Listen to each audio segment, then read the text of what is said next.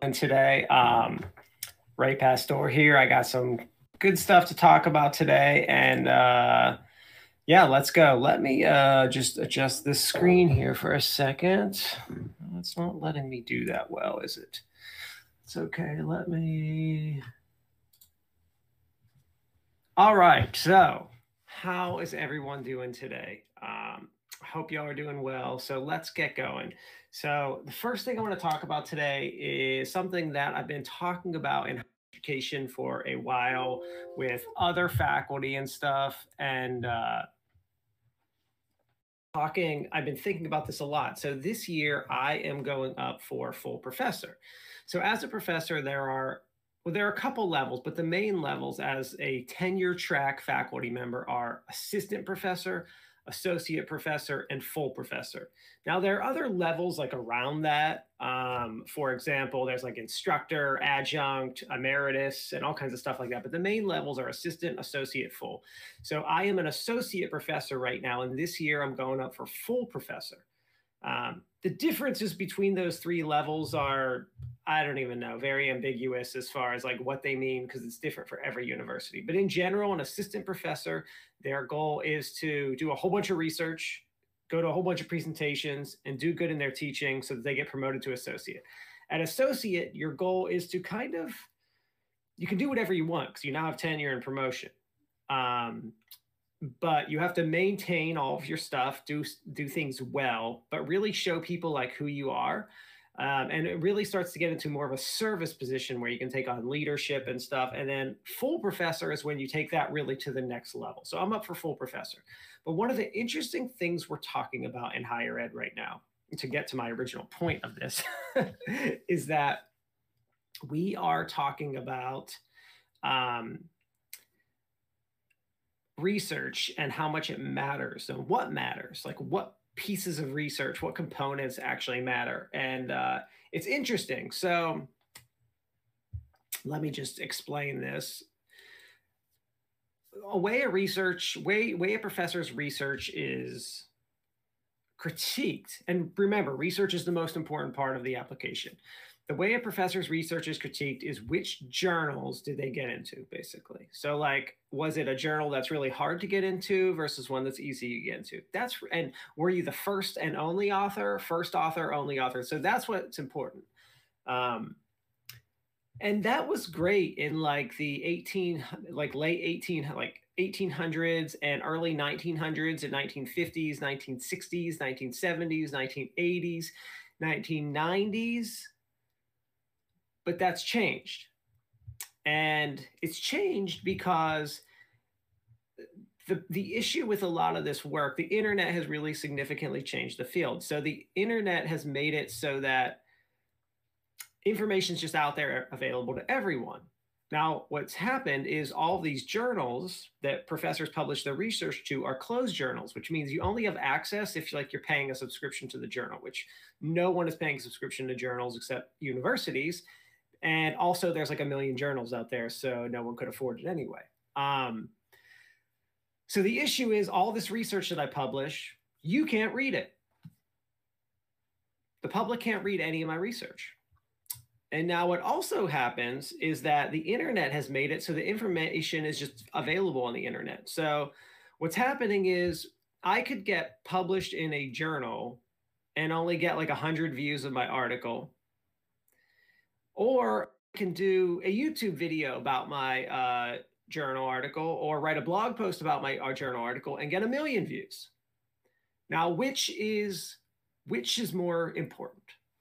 Is it more important that I reached 1 million people on a blog post, or is it more important that I reached 100 people in a journal article? Obviously, the one where you get 1 million views is more important. The issue in higher education is they look at that blog post as worthless. Worthless. The only thing that matters is that journal article. So my whole spiel about what I'm talking about is that higher ed is way behind the times.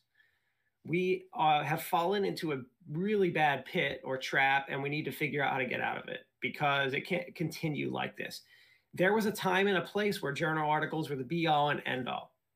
And I get it. There was, like, when Einstein was writing his, theory of relativity and stuff, that's all there was, were journal articles, really. There was articles too at that time. But now it's not like that. And if we in higher education want to expand our reach, we really need to cut the journal article thing out and say journal articles are important, but they're not even close to the be all end all. I'd rather see a professor have a really good blog with all their research on it that everyone can access and read for free. It's one of the reasons why when I wrote my book this summer, and I wrote it over 2 years and published it. Yes, I put a version on Amazon that was paid for someone that wants the print version, and it's only $10, but the free version's available on my website just for everyone to download. Because I'd rather have more people read it and have access to it than care about someone paying for it. And that's how I feel about all my research and everything I do. It's one of the reasons I'm doing these videos like this, just so I can get out there. I'd rather be out, like, I could be wasting my time right now writing a journal article that seriously, like, maybe a few hundred people will read. Or I have this YouTube channel where I've reached over almost 3 million people. I'm just so, like, flabbergasted that that's real, that reach is so much more significant. I'd rather have influence than worry about these journal article things. So anyway, that's a rant about that. And it's something that we've been talking about in higher ed and people are recognizing. When someone says to me now, well, this person's really well known in the field. And I say to myself, how many LinkedIn followers do they have or whatever? And if they don't have any, I'm like, well, who knows about them? Because I'm not reading these journal articles and I'm a professor. Who is reading these journal articles? The people that write them? Maybe the editors? I don't know. I know the practitioners aren't reading them because they don't have access to it. So it's just crazy. It's just bonkers. Bonkers. Bonkers. All right. So I've been telling y'all, talking about the stock market a lot lately, and it really tanked yesterday big time. I have been telling everyone about investing in Apple and how, it did do a split last week. Or no, that was this Monday, actually, it split for cheese. It's been a long week if I already think that's been last week. Yeah, so the market has just been going up, like craziness, crazy going up. And yesterday I lost like 6% of all my money. But that's what happens. And one of the things I want to remind you, and I've told the story about the guy who invested at all the worst times of the market. It's not about the quick highs and quick lows. It's about long-term goals. The companies I've invested in, which I've mentioned here before, Apple, Microsoft, Walmart, Verizon, Google, Amazon. Yes, I'm mostly about all big tech because I understand tech and I understand where tech is going. I have faith that in 5 years from now, these companies are still going to be on top, still doing awesome stuff. So I don't worry about these drops, highs, and lows because I know long-term, they're going to do okay. So my recommendation, if you are putting money in the market, only invest in the stocks I ever mentioned. If you're thinking like long-term, like I don't need this money in the next year. If you need money in the next year, you put it in a high yield savings account. So you get like about 1% interest right now. Never put money in the market short term. Just pay attention. I've been talking about stocks a lot. That's all I wanted to say about it. But just be aware that, I do talk about stocks. I do tell people to invest their money in stocks. And I am a big fan of big tech because I understand the field.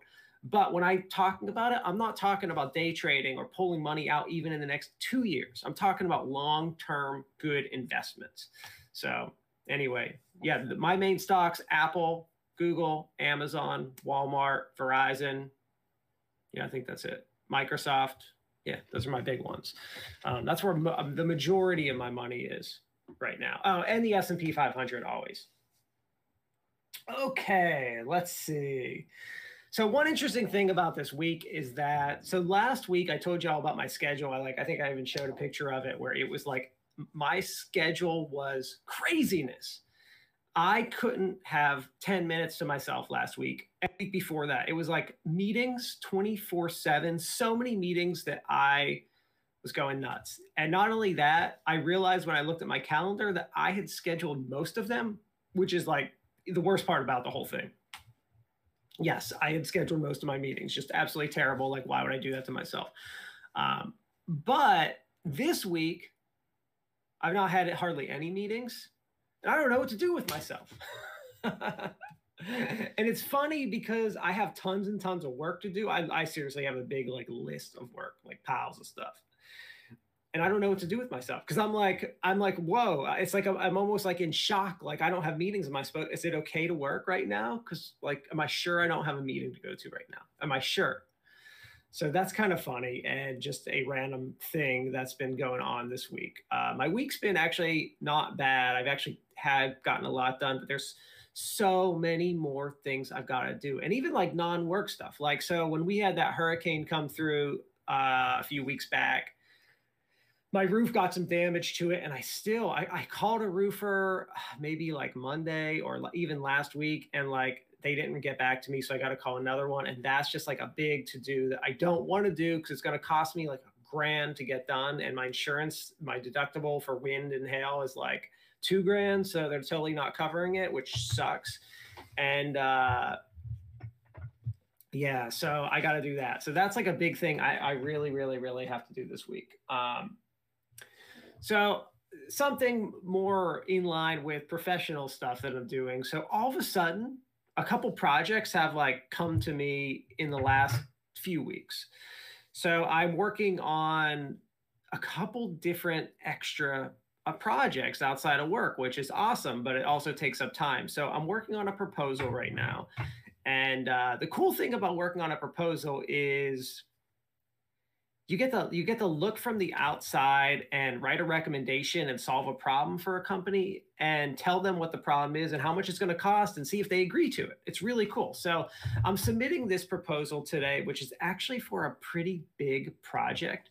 I can't talk about the company or anything like that. I never would do that to a client or anything, or really even talk about anything detail wise. But so they want me to develop a whole entire course for them, which is a pretty big undertaking. And usually when I do like a consulting work on the side, it's usually like strategy stuff or management stuff, or maybe like someone wants like e-learning done, but this is like an entire course. So I got to think like weeks of training, and it's a significant undertaking. So my role in all of this is really to come up with the strategy and the solution and figure out the numbers, like how long is this going to take? How much is this going to cost? What external resources do I need? And then mostly I have other people do a lot of the actual work for it. I just more or less am involved in the process and monitor because I don't have time to do the work and I don't enjoy really doing development for other people anymore.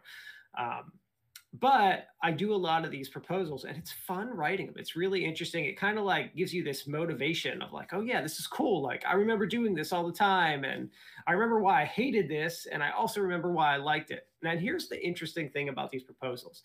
So you write them, and in the proposal, you have to say what you're going to do for the client. The problem with that is that you're telling the client how to solve their problem. So let's say the client says, you know what? I love your idea, but you're too expensive. I'm going to take your idea here and I'm going to give it to Joe Schmo over here company who's going to charge me half the price.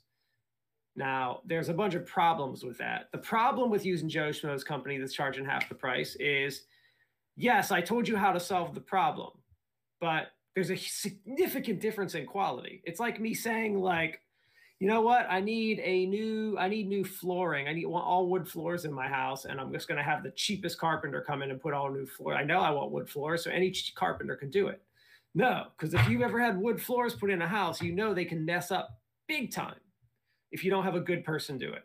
Same thing with anything else. You do get what you pay for. So they have to be careful about that.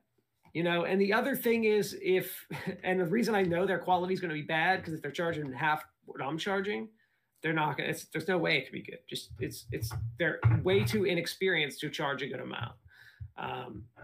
They either don't know what they're doing or they don't have the experience to do it right. Not having the experience to do it right means if there are issues, they're not going to know how to solve those problems. Whereas I know right away, solve it like this. So it does make a big difference. But anyway, I'm working on this proposal. So actually when I'm done with this video, the next thing that I'm going to do today is I've got to read my proposal. I've got to talk to my business partner. We are going to just refine if there's anything to refine, because basically we finished it yesterday. We wanted to sleep on it. to just go back in. I always like to get that next day look on things if I can, because I always have errors, like just wording errors, like grammar and stuff. Just get another set of eyes on it, and we are going to submit it. So I'll let y'all know if I get that or not. Maybe I can talk a little bit more about it, but for now, I definitely do not want to. All right, a few more things to talk about. I know I've been talking about, like, we've been talking about buying a house, and we've found the house we like. There are a few issues though. It's a little above my price range, and B, there are some issues with the house that would need to be fixed. The house is actually beautiful and really great. It's just the issues are, like, there's a dead tree in the lawn. It doesn't have a washer and dryer, so I'd have to pay for one. Just some things like that. Not like the structural issues or something like that. The house is amazing, great. And so we looked at it last week, I believe. I think last Friday, actually. Yeah, maybe last Friday. And we're actually going to look at it again today, which is kind of cool. So that's like the first time we've actually looked at a house twice. And we're considering making an offer, but it's interesting. So, like, I don't really want to talk numbers.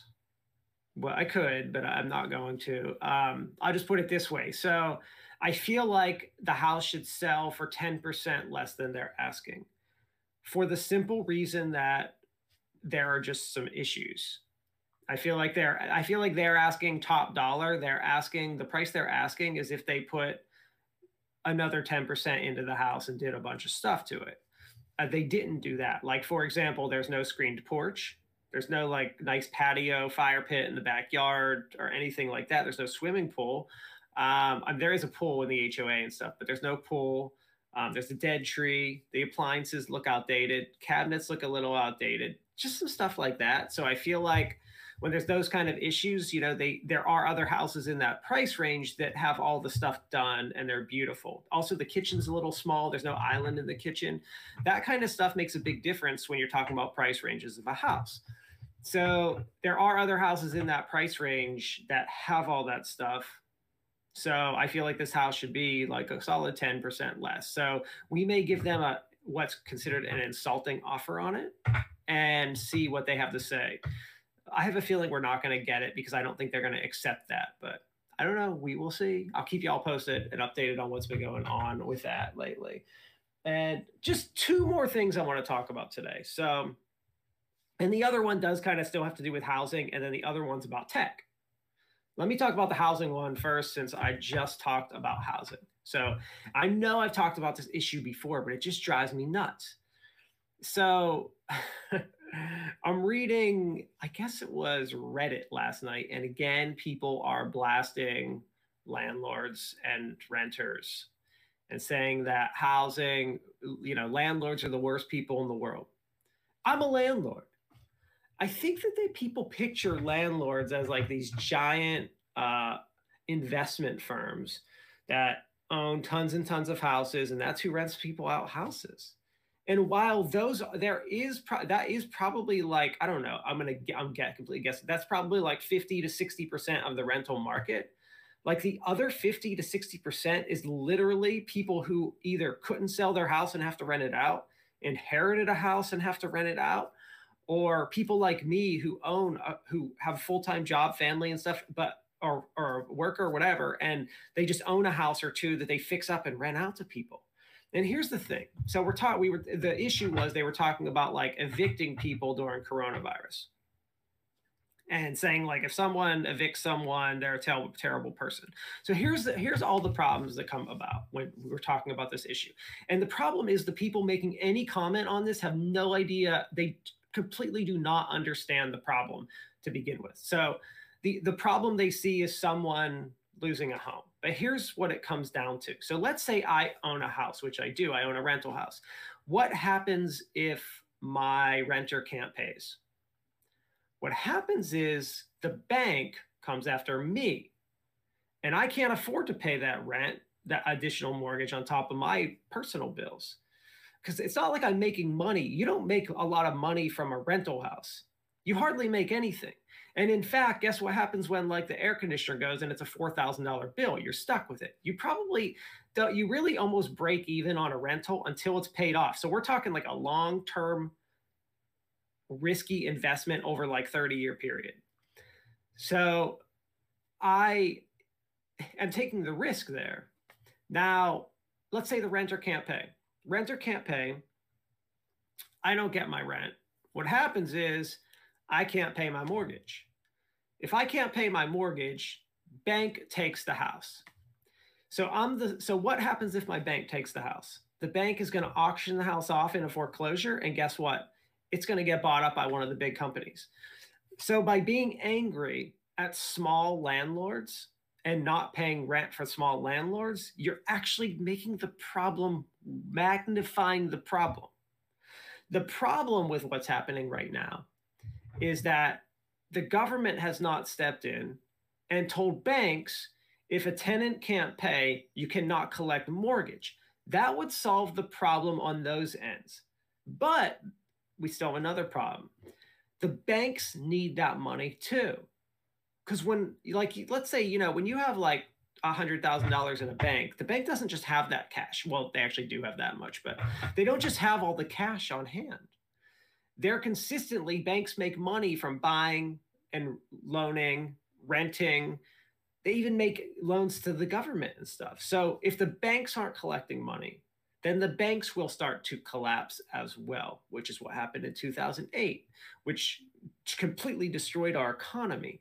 So you cannot have, there's this huge system happening here where if so many people aren't paying rent, we're going to have this huge issue. So how do you solve this problem? Well, the solution isn't just people don't pay rent and you can't evict them. That's not the solution.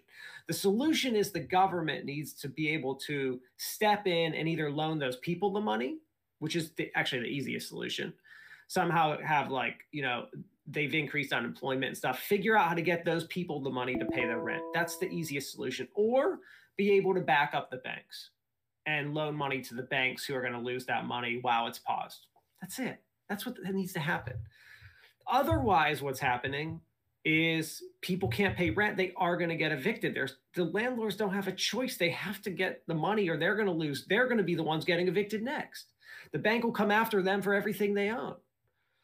So it's like this terrible, you know, cycle of what's happening. And there are some simple solutions, but in a time like this, it's unfortunate that people are losing their homes and stuff. But I don't know alternative solutions.